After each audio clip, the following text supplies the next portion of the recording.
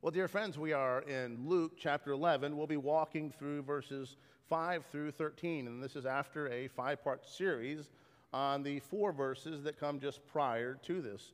Luke 11 and 1 through 4, and that was the Lord's Prayer. We want to use what we gleaned from the Lord's Prayer to inform us even how we will interpret this passage, a passage that has been interpreted in different ways. Even in reading commentaries, I see people that are walking away with different perspectives. And I think, in particular, just as you have with all passages, but with this one in particular, we need to be mindful of where it is placed, where it is flowing in Luke's layout within this gospel. And it is following the Lord's Prayer in Luke chapter 11. So let's read through these verses, Luke 11 and verses 5 through 13. It says, "And he said to them, 'Which of you has a friend will go to him at midnight and say to him, Friend, lend me 3 loaves, for a friend of mine has arrived on a journey, and I have nothing to set before him. And he will answer from within, Do not bother me.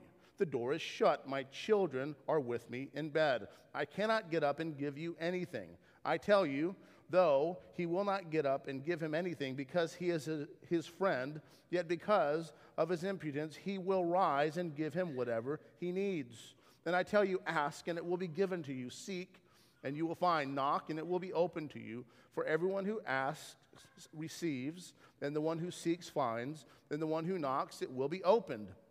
What father among you, if a son asks for a fish, will give him will instead of a fish give him a serpent? Or if he asks for an egg, will give him a scorpion? If you who are evil know how to give good gifts to your children, how much more will the Heavenly Father give the Holy Spirit to those who ask him?'"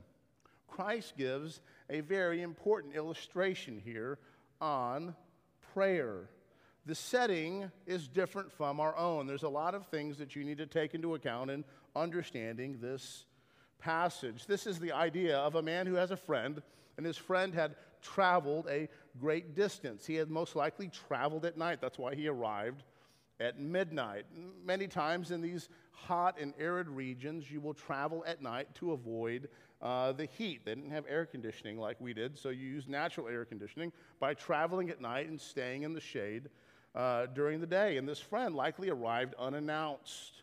There was a knock on the door late at night, a loud pounding that surprised everyone who was asleep at that time, and they weren't expecting him.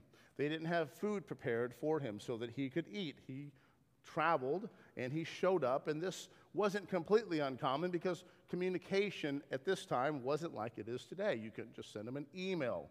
You couldn't just easily communicate with someone else. The man needed to make a journey. He had made his journey. He was in a town. This was his friend, and his friend went to his friend's house so he could have a place to stay. But the man who owns this house had no bread. He had no bread baked for this midnight visitor, and that wouldn't have been made until the next day. But he felt obligated to provide for his friend. His friend was hungry. His friend had been traveling over the night. He couldn't just go to the store. He couldn't just go down the street to Walmart and buy some bread. So he went to the next best thing, which was to another friend's house, and he knocked on his door at this late hour. So there's things that you need to see. We need to frame this and give ourselves just a little bit of a perspective on this illustration to kind of frame this to help us to walk forward, because if we're not careful, we will end up with an interpretation that I don't think quite aligns with what is being communicated within this passage. So there's 2 aspects that we see here. The first is that what the man asks for is not of great value. He asks for 3 loaves of bread, and this is not even like large loaves of bread like you would buy at a grocery store, but rather these are smaller little flat bread cakes, almost you could say, just kind of flat bread. 3 pieces of that, enough for one person to eat, or enough for one person to eat with his meal that he was likely going to receive. It's not of great significance to the one that has the bread. It's not a large value. But I also want you to see there's a boldness that is here. There's a boldness that he's making such a request, that he's going to his friend at this time of night, his family is asleep. Look at his response there in verse 7. He says, do not bother me. The door is now shut. My children are with me in bed. I cannot get up and give you anything. So to help you have another picture here of what is going on, he says his family is already in bed. Most likely, it's not that everyone is sleeping in the same bed necessarily, but they're all probably sleeping in the same area. It's likely this is one large room, and the room had many different purposes, and it would change its purpose depending on the time of day or what was going on. And right now, this room is serving as a bedroom. And this they have the mats out, the kids are there, they are asleep. There's likely animals that are there as well. Remember when we were talking about the scene with the manger, all right, where there was no room in the inn, right? And then so they're out there with the animals, and we always have these Christmas plays, and they're off over here in a mountain somewhere. But that's not exactly how this was generally done. These were generally connected to the house, and so you would have a little kind of an animal area connected to the house where you could feed the animals, and it was connected to the general residence that was there. So opening the door would have awoken the animals as well. It's not just the children. It likely would have awoken the animals. It would have been very disturbing. You might even say, what's the deal? You can open the door quietly. I mean, maybe even if you have a really noisy, squeaky lock, maybe you know how to turn it just in a way so it doesn't wake other people up. But that's not how this door was. This wasn't a door like you have at your house that's on hinges that easily opens and closes. It's not something that was lightweight. It was likely a large block of wood or a series of pieces of woods that were put together, and it had iron clasps that went together and locked it shut. And so it would have been noisy. It would have been an ordeal to open this door. It wasn't a small thing just to open the door, hand them some bread, shut the door, and lock the door. So why this illustration? How does this illustration help us within this context, or help us within understanding this? We've got to consider this illustration in light of what we have been studying already in the Lord's Prayer, and how the Lord Jesus instructed his people to pray. We call it the Lord's Prayer, but remember, it's better called the Disciples' Prayer, because the Lord Jesus could not have ever prayed that prayer himself. Why is that? Because one of the lines is, forgive us our sins. Did your Lord Jesus ever pray, forgive me my sins? Did the Lord Jesus ever sin? Was there any imperfection in the Lord Jesus Christ?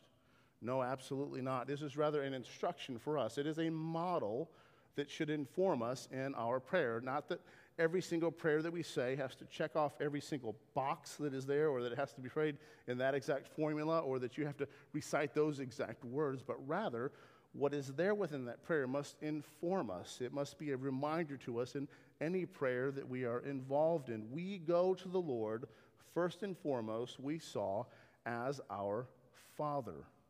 The Lord has saved us. If you are in Christ Jesus, you are in the family of God. You have been adopted into his family, the family of the Almighty God. We say, Father, hallowed be your name. Remember, that's how we began. We saw his immanence, the fact that he is there, and we saw his transcendence, the fact that he is far off, he is different, he is distinct. He is, as the angels said in Isaiah 6, he is holy, holy, holy. He is very different. He is very distinct from you. We could list out all the ways in which God is different from you and I, but we come to him as Father. Father, this is different, and this needs to inform us here. There are some that look at this passage and see this is just about persistence, knocking and knocking and knocking and knocking and knocking and continuing to go forward and forward. Some passages even translate the word that way. I think it says impudence here, but in other translations it will say persistence. Persistence, I do not think is the key here. He didn't keep knocking and knocking and continuing to go on, but rather it was the boldness of what he did in coming to him. And so we are to contrast this man who goes to his friend for bread at midnight, and contrast that with us going to God our Father in prayer. Now, there is a commentator named Linsky. He's really one of my favorite. He's a Lutheran commentator, but he is fantastic. on these parables, illustrations, a lot of the historical context here within many of the gospel passages. And he does a great job in laying these two out, comparing these two realities. So let's compare these two. Number one, the man was only a friend, just a friend of this man. It wasn't even a part of his family. But when you go to the Lord God, you're going to God as Father. You are one who has been adopted into the family of God. You're one who was pulled out of darkness and placed in light. Number two, we have him coming at midnight. Okay, this time offers a great excuse when he could say, no, this is not appropriate. It is too late. If I came knocking on your door for bread at midnight, you might not want to give me any bread. You might be annoyed with me. Why are you coming to my door at midnight for bread? All right? With God, there's no night. There's no inconvenient time for God. It's the exact opposite. You can't go to the Lord at a time when he's busy doing something else. He is not like those false gods, all right, that Elijah was deriding, all right, that he was making fun of in the Old Testament. And they, as the prophets of Baal began to go around and cut themselves and yell and scream and seek to get their God's attention, and remember what he said? He said, well, maybe they're in the bathroom, right? They looked at their gods as a glorified human, or like a demigod, or someone who was just a little bit better than human, or a superhuman, maybe like a Marvel character, someone who has special powers. But you read the stories of many of these gods, and they do many silly things. They get tricked, they get drunk, they do sinful behaviors. Not so with God. God is distinct. He is not asleep. He's not busy. There's nothing that is occupying his mind when you go to him in prayer. Thirdly, this is one who the sleeper does not even know who he is at first when he's knocking on the door, but you're known by God. You are one of his children. You're one of his children. You're a child of God. I know you hear that many times over, but it must not be something that you get too accustomed to, that you become too used to hearing. This is significant, that you are praying, Father, hallowed be your name. Do you know the great many religions that find that to be offensive, that you would call God Father? Do you know how many find it offensive that you would claim to be a member of the family of God? But that's what was necessary, and that's what the Lord did on your behalf, that you could be saved, that he would crush the head of the serpent and give you life. Fourthly, we see this is a slight need, all right, even in Eastern customs of hospitality, all right? The friend could have waited until the morning. This wasn't a huge issue. Yes, in these Eastern countries, hospitality is a big deal. It is important. This man had a sense of urgency to provide for his friend. Just to make a note, the bread at this time wasn't just something you ate alongside your meal. Many times it was your utensil that you were using to actually consume the food that you were eating. But even in this context, as significant as hospitality is, this was still small. But the desires we bring to the Lord are far greater. They are of greater significance than the bread this man was seeking. Number 5, we see this is just a small gift. This is just a few little flat cakes and breads. But our request, the Lord desires to give us even greater gifts for body and soul. This is not merely temporal, but rather these are spiritual things the Lord desires to give to you, to fill you with his Spirit. That's where this passage ends there in verse 13. Number 6, a selfish, unfriendly excuse for refusing the request that would have been understood, whereas the Father, in his perfect love and his kindness, offers us the most abounding promises instead of excuses. There's never a time that you can go to the Lord and pray to him, and the Lord is just too busy to get to you, or he has too much going on, or his plate is just too full, or he's just resting at this time. He is completely different from the man that was sleeping in his household during this time. So the argument is this: if this friend could and did succeed with his friend in such a case, then we can and will most assuredly succeed with our Heavenly Father. That's kind of Linsky's thesis point there for this. So if this friend could and did succeed with such a friend in such a case, then we can and will most assuredly succeed with our Heavenly Father. That's the lens that we need to see this through, all right? We need to see this as the freedom and boldness we have to go to the Lord in prayer, not just to be understood by repetitions or vain repetitions. You can go to the Lord many times over, but the key here is to understand is that the door is open for you. What the Lord, J.C. Ryle makes this point. He says the application of the parable is clear and plain. If importunity succeeds so well between man and man, how much more may we expect it to obtain mercies when used to God?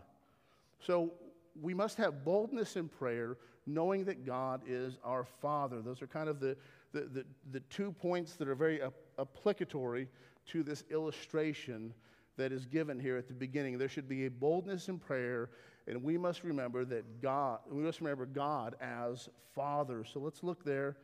With boldness in prayer, we're going to look at verses 9 and 10. And I tell you, ask, and it will be given to you. Seek, and you will find. Knock, and it will be open to you. For everyone who asks receives, and the one who seeks finds, and to the one who knocks it will be opened. What kind of prayers are appropriate to bring to the Lord? What kind of concerns should we bring to the Lord? Your areas of supplication. What would be off limits? Is it only big things? Is it only things that are significant in the eyes of the world and in the eyes of other people? Some will have the perspective, and I think this has even affected some aspects of church history, though paganism may have done it as well. But some will say, the Lord is busy, he has many concerns, and he doesn't need to be bothered with all the little peccadillos that you have in your life. Rather you only go to the Lord when it's something really big, it's something really significant. I think this is possibly something that has influenced and motivated this idea that exists in Roman Catholicism, and that is this idea of praying to the saints instead of going to God for what you need. All right? God has assigned various saints areas that they can be concerned with, things that they can take care of, and then if it rises up the chain, then he can deal with it. But they have these saints here that are able to dispense grace. Remember that idea in Roman Catholicism, this idea they can dispense grace in some way? There's a treasury of merit. Do you remember those ideas?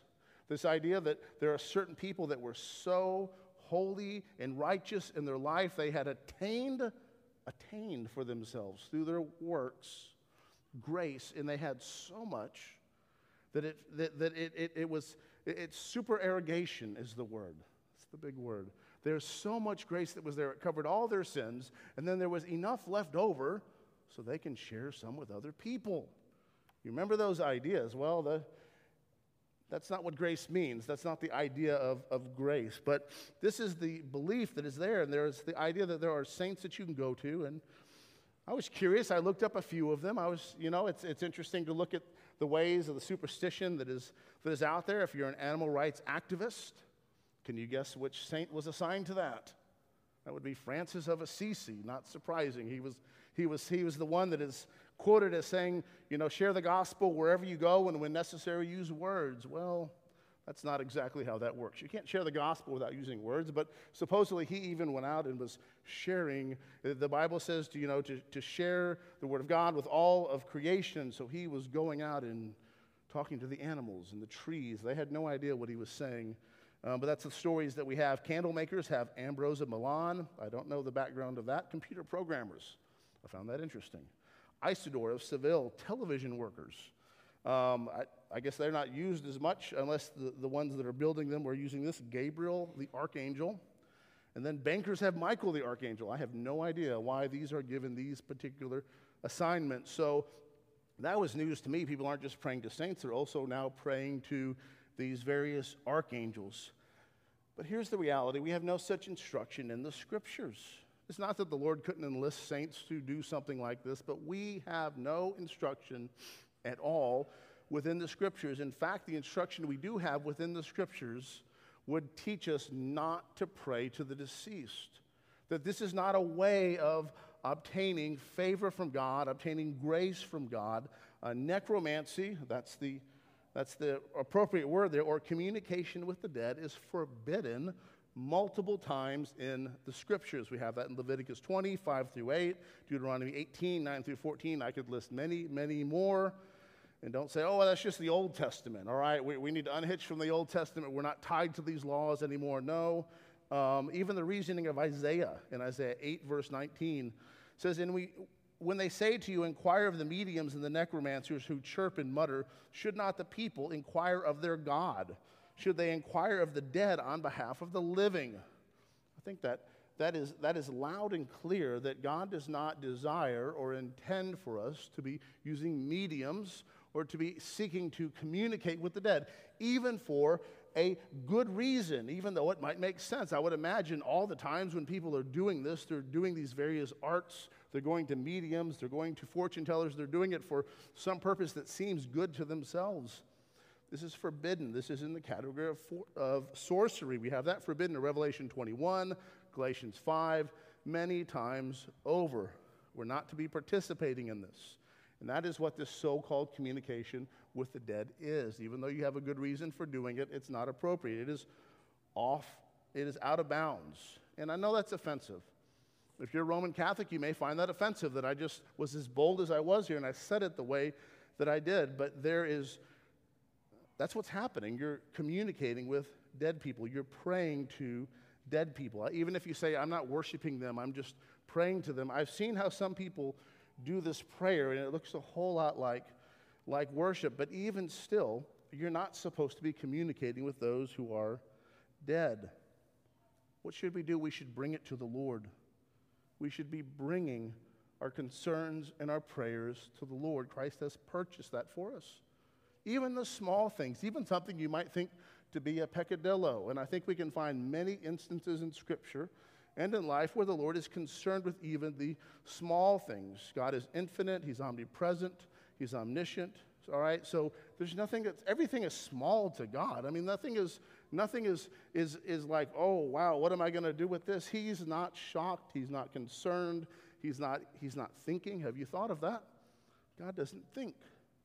He doesn't need to think. He's not like you. What are you doing when you're thinking? You're trying to look at the information that you have. You're trying to consider the information that you have. You're trying to make the best decision God has always known the best decision. He has always known what he is going to do. God knows God, unlike anyone knows God. God knows God fully. But I want you to think of this. Even think of this story in the Old Testament that I think informs us, reminds us that God is concerned about even the small things in life. Or when you consider, the whole span of time and human existence and everything that is within the Scriptures, I find this miracle to be fascinating. And that miracle is one that happened during the time of Elijah and Elisha in 2 Kings, verses 6, 1 through 7. I'm going to read this passage. It says, Now the sons of the prophets said to Elisha, See, the place where you dwell under your charge is too small for us. Let us go to the Jordan, each of us, to get a log, and let us make a place for us to dwell there. And he answered, Go. Then one of them said, Be pleased to go with your servants. And he answered, I will go. So he went with them. And when they had come to the Jordan, they cut down trees. But as one was felling a log, his axe head fell into the water, and he cried out, Alas, my master, it was borrowed. Look at the man's concern there. Alas, my master, it was borrowed. Oh, no, what is going to happen? I was seeking to do a good thing here and build this house, so we had a place to stay, and the main part of this tool is in the water. When he showed him the place, he cut off the stick and threw it in there, and it made the iron float. And he said, Take it up. So he reached out his hand, and he took it. I want you to consider this. Consider this issue. This is, one of the sons of the prophets. There was a school of prophets that were being raised up or trained to be prophets. We don't have a lot of information about them, but they were there during this time of Elijah and Elisha. And the head of the axe had fallen into the water. He was chopping down this tree, and the piece came off, and he was concerned because he lost the tool, but particularly he was concerned because it was borrowed. He was concerned because he borrowed the tool from a friend. He was not going to be able to return it. Now, I want you to think of this. Think of the many miracles that are there in the Scriptures. Think of Lazarus being resurrected from the dead. Think of those that were lame their whole life and then were allowed to walk around. Think about the Red Sea, and as it parted and the Israelites walked through, and you think of these significant and major miracles within the Scriptures. But then look at this one. It's a tool. You know, some of you might not even think, well, is that even a big deal? Well, maybe you can go down to Harbor Freight, maybe get an axe for $10 or $15, and maybe that's not such a big deal. But if you don't have an axe and you need one, it's very valuable. It's very significant. And this tool was valuable to the person from whom this prophet borrowed the tool, and the tool was valuable to this man as well. Apparently, he didn't have the money to buy one of these himself. He had to borrow it from someone else. And here he is, the top of it falls into the water. He's going to have to go back to his friend and say, I'm sorry, I took your axe and I'm bringing you back a stick. I have nothing to give to you. But the Lord heard his concern. All right, the Lord heard his concern when he cried out, alas, it was borrowed. All right, maybe that wasn't maybe, you know, he was just crying it out. The Lord heard him. And the Lord was concerned with this. And I'm not saying that anytime you want something, a miracle is going to happen, because it won't. But this gives us a glimpse into the mind of God, a glimpse into how God works and acts, that the Lord is concerned. You can bring small things to the Lord.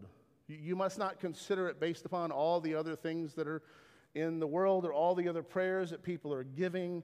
He's not asking you to do that. It's not your job to be God for God. God's not looking for someone to fill in for him. He's not looking for a replacement. You don't need to concern yourself with the things that would be for God to be focusing upon.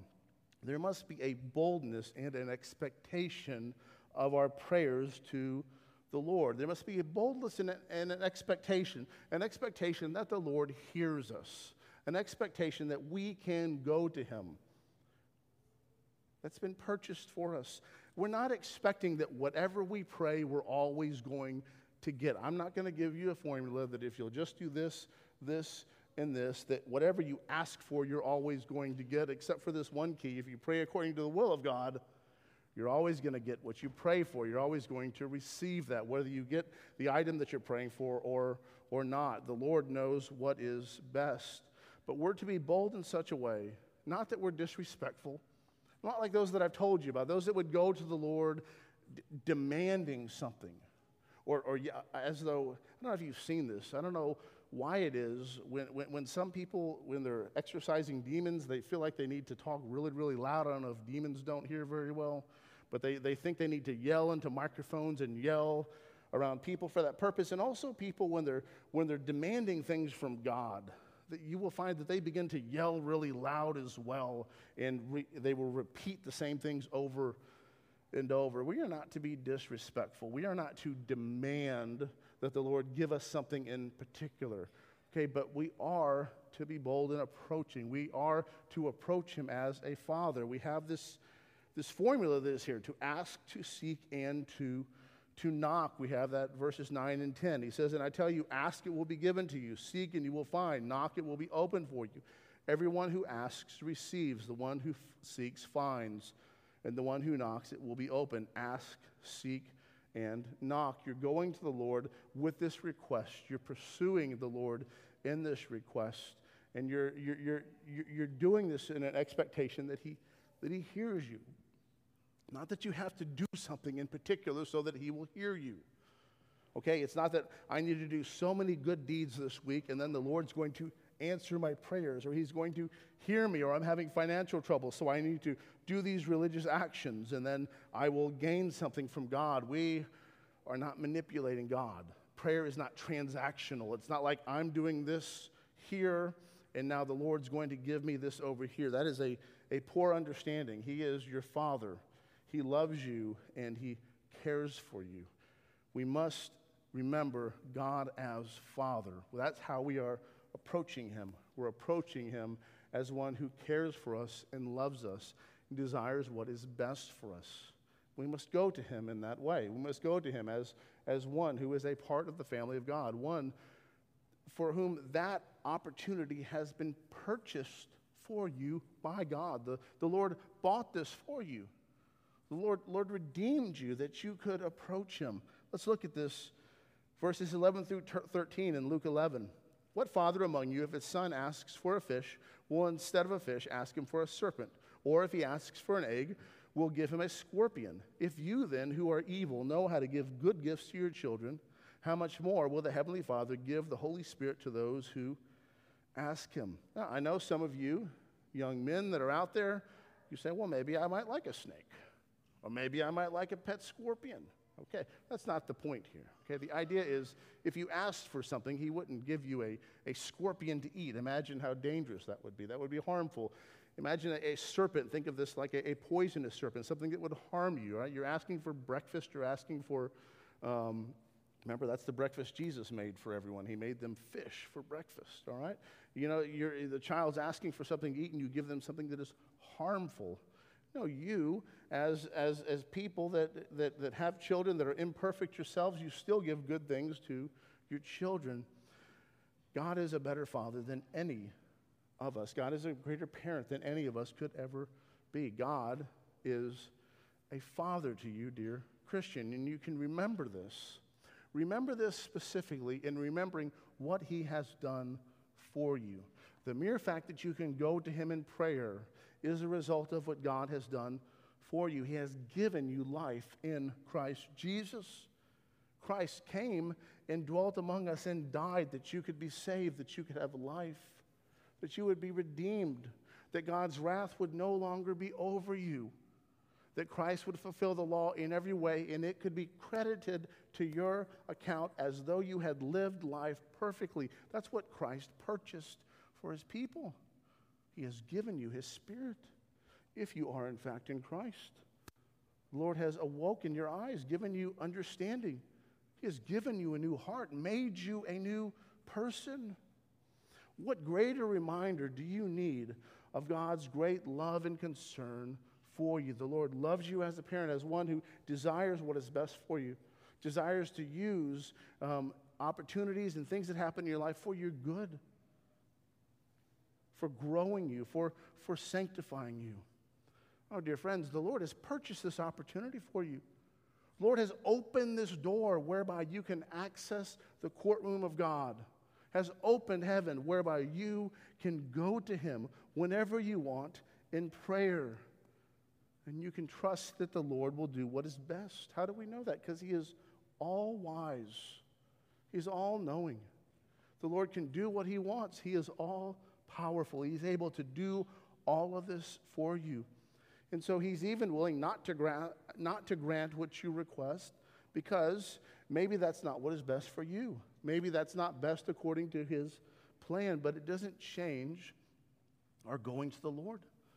It doesn't change our boldness in going to him, our trust, our expectation that we will be heard. Again, not because we are doing particular actions. We've mentioned this before. Some have this perspective. Well, you better give money to church, otherwise the Lord's going to get his money somewhere. You're going to get a flat tire. Your transmission is going to break. Something's going to happen to disrupt your life, that God's going to get his money. And what an interesting perspective of God, that he's up there just needing his money, wanting to get his money, and I'm going to take that money. As though, how's he getting money out of flattening your tire? It doesn't really make sense. But that's not a good motivation to support the ministry of the church. That's not a good driving force so that my tires will stay fully inflated. I'm going to give money to the church. You don't have such a promise. You know, I've given money to the church for many years, and I get flat tires. There's no promise that your car is going to run well because you gave money to the church. That shouldn't motivate us for doing this. In the same way with prayer. All right, we must not look at God as one who's just looking to come down on us, looking to crush us, but rather looking as one who is a father, one that loves you, one who cares for you, who wants what is best for you. And remember this, the Lord Jesus not only gave you this opportunity, opened this door whereby you can access the courtrooms of God and pray to the Lord, he has made you worthy where you can even go to God in prayer. God has made you worthy to worship him in prayer. Worthy whereby you can go and freely worship him. He has saved you for this purpose. And some of you may not like that example, but that's what he has done. He has given you life. He has made you one who can see him rightly, one who has been redeemed, one who is welcome there in the family of God. Look at Paul, how he lays this down. This is a little bit of a longer passage, but I love how Paul lays this down over and over. Paul in the book of Ephesians and many others will communicate certain things about us. He will say, this is who you are. This is what God has done. This is what you are in Christ.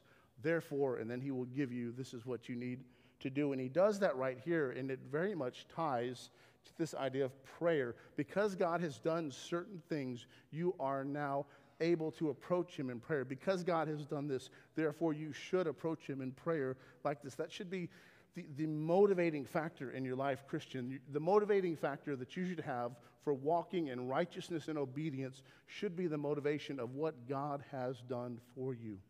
Because of what he has done for you in Christ, you should therefore walk in obedience. Because he has given you life, you should therefore walk in life. He has brought you into the light, so therefore walk in the light. We see that pattern communicated in John's epistle.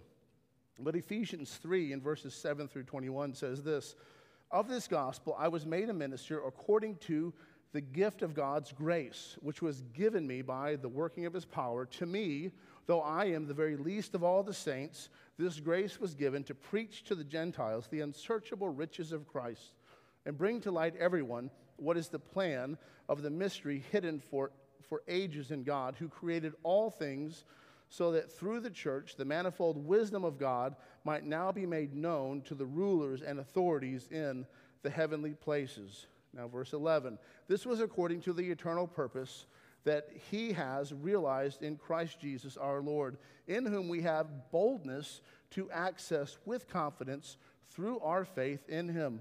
So I ask you not to lose heart over what I am suffering for you, which is your glory. He says things about God and what he has done, and therefore says, because of this, you should approach with boldness to God. You should approach the Lord with boldness. Why? Because you're worthy of it? Because of what you have manifested and brought about on your own? No, because of what God has done, what God has done within you, what God has done in you through Christ Jesus.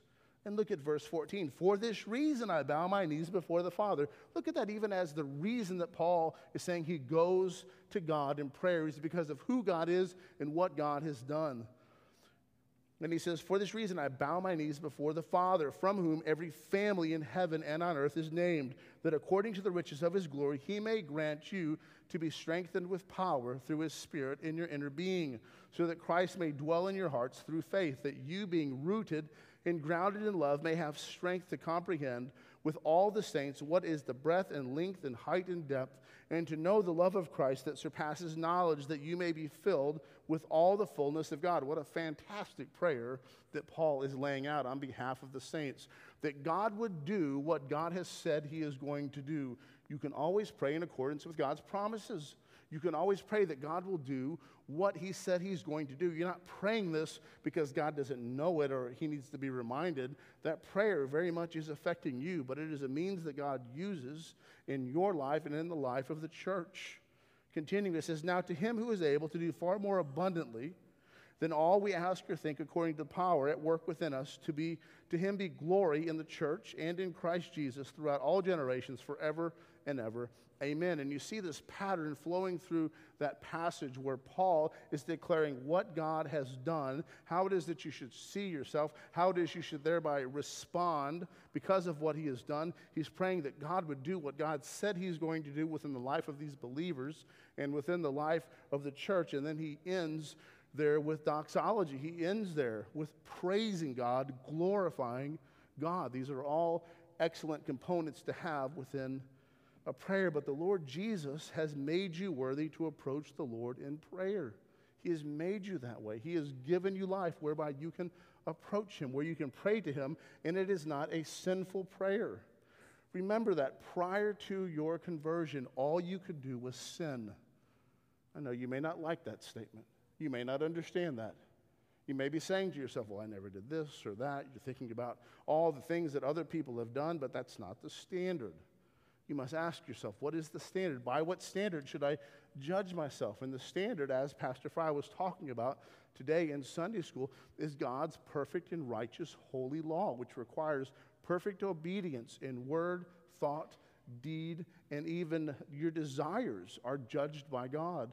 All of these aspects are there, but God has given you life.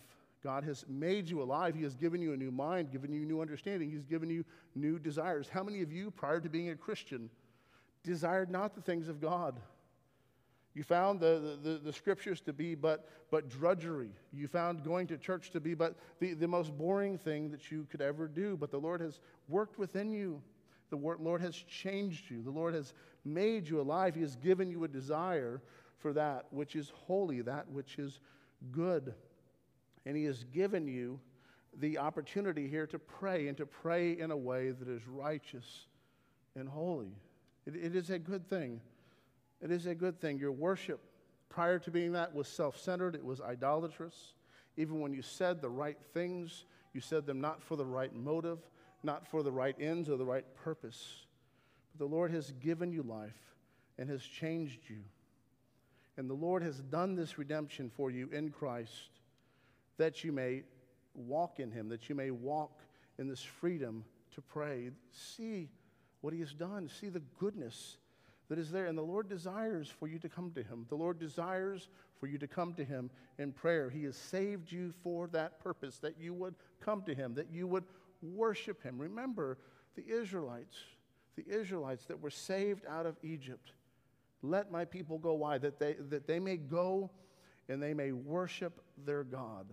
They were sent out into the wilderness to worship the God that had saved them from a slavery in Egypt. And the God has saved you that you may walk in this wilderness journey even now and worship Him and serve Him. 1 Timothy 2 in verse 5 talks about what was purchased for you, what Christ serves and does for you, that you can go to the Lord in prayer. 1 Timothy 2 and verse 5. For there is one God, there is one mediator between God and men, the man, Christ Jesus, who gave Himself as a ransom for all, which is the testimony given at the proper time. Do you see that? You see how He serves, what He does. You see the ways in which Christ is a greater mediator. As the writer of Hebrews says, He's a greater mediator than any high priest in the Old Testament that would come every single year and walk into the most holy place and would throw blood upon the Ark of the Covenant each and every year. And you had blood, likely, I would assume, caked on there year after year, built up, showing the insufficiency of that mediator. That mediator merely allowed them to stay within that land as they were working within the Mosaic covenant. But Christ tore down that veil. There is no separation between God and man through Christ Jesus. He is that bridge. Do you have such a mediator? Do you know the Lord Jesus Christ? Have you been changed? Have you become a new person? Is there a time where your life where you were changed, where you repented of your sin and trusted in Christ Jesus? Or do you see yourself as one who will just approach the throne of God, who will just walk right into the throne of God, just walk in there and state your case, represent yourself? The Bible says that the wages of sin is death. To stand before God in your own righteousness, in your own goodness, in your own sufficiency will be to your eternal destruction. God made a way whereby you can be saved. It is in Christ Jesus. It is by seeing the hopelessness of your own efforts. It's by seeing the hopelessness of your own deeds, by seeing your own insufficiency and seeing Christ as sufficient. Christ is the only means that God has given whereby you can be saved. Nothing should excite us to go to the Lord in prayer like what Christ has done for us. Nothing. Think of this illustration. Think of this illustration. Think of the story of Esther. Remember Esther, and she was the queen, and the king loved her. But I think sometimes we don't see the greatness of what has been purchased for us in Christ Jesus. We don't see the greatness of being in the family of God. We don't see the greatness of having opportunity to be in the court of heaven, To be absent from the body is to be in the presence of the Lord. That's the promise that we have, because we don't see monarchies rightly. We don't see this idea of a kingdom rightly, or this idea of this ruler in this courtroom, that you could not just go up and march yourself into the court of the king, or if you did, it'd be very costly for you. It could be very dangerous if you were not one that the king cherished and cared for, if you were not one that the king honored and respected. You were one who would do that at your own demise. Esther 5 and 1 through 3, and this was even so for Esther as the queen, as the wife of the king. It says this: on the third day Esther put on her royal robes and stood in the inner court of the king's palace in front of the king's quarters, where the king was sitting on his royal throne inside the throne room opposite the entrance of the palace. And when the king saw Queen Esther standing in the court, she won favor in his sight, and he held out to Esther the golden scepter that was in his hand. Then Esther approached and touched the tip of the scepter, and the king said to her, "What is it, Queen Esther? What is your request? It shall be given to you, even to the half of my kingdom." Remember, she put herself in danger even in approaching as she did. She would have been put to death had he not extended the royal scepter, had he not accepted her into his courtroom. It was dangerous to go and just trample into the king's courtroom. But he loved her. He cherished her. She was precious to him. He even said, "Would I not even give you half of my kingdom?" If we can see an illustration like that with even this ungodly, in many ways, earthly king toward the wife that he loved, how much more, dear church, does Christ love you? How much more? You who have been ransomed, you who have been bought, you the bride of Christ, who have been purchased through the perfect blood of Christ Jesus, atoned for, purchased through his life and his death and his resurrection. How much more is this applicable to you? How much more should this inform you as you go to him? That he will give you what is good for you. He will give you what is best. Know that you can trust him in this, that you can have a boldness in your prayers in coming to the Lord, because he has purchased that opportunity for you. He has granted that to you. It's not that you do so many good things and then you have access to him. Christ has already done the good things that are necessary. You must come to Christ by grace and through faith, and you can trust him as Father, as one who will give you what is best, as one who will use even the difficulties and the pains and the sufferings in life for your good purpose, in conforming you even to the image of his Son, as one who has given you and will fill you with the Holy Spirit as you seek after him. He is your Father, and he has granted a way where you can approach him. Oh, dear saints, be going to the Lord. Be of regular prayer. We see Paul saying that we should be unceasing in prayer. And then we have to say, well, he doesn't mean every single moment of the day that you're praying. Well, no, he means that it's not just certain parts of the day or certain times. We can get regimented that it's got to be this time, and then if I don't do this, I won't get this blessing from God. We must not see these things that way. You may go to the Lord at any moment. There absolutely should be times of reading the scriptures and praying, but you may pray to the Lord as you are driving down the road if necessary. And you may do that at times when things are especially difficult or dangerous on the road. You must see this as an opportunity that the Lord has purchased for you and that is there for you. And the Lord desires to bless you as one who cares for you and loves you, for he is Father. Let's pray. Father God, we come before you grateful for what has been granted to us, what you have given to us. This glorious opportunity that we have to approach you in prayer, this glorious opportunity that we have that has been purchased for us in Christ Jesus. May we be a people that utilize this blessing that we have. May we see this not as a small thing, but as something that is great. That we may see that we have access to the ruler of rulers, the King of kings, the Lord of lords, the one who rules all.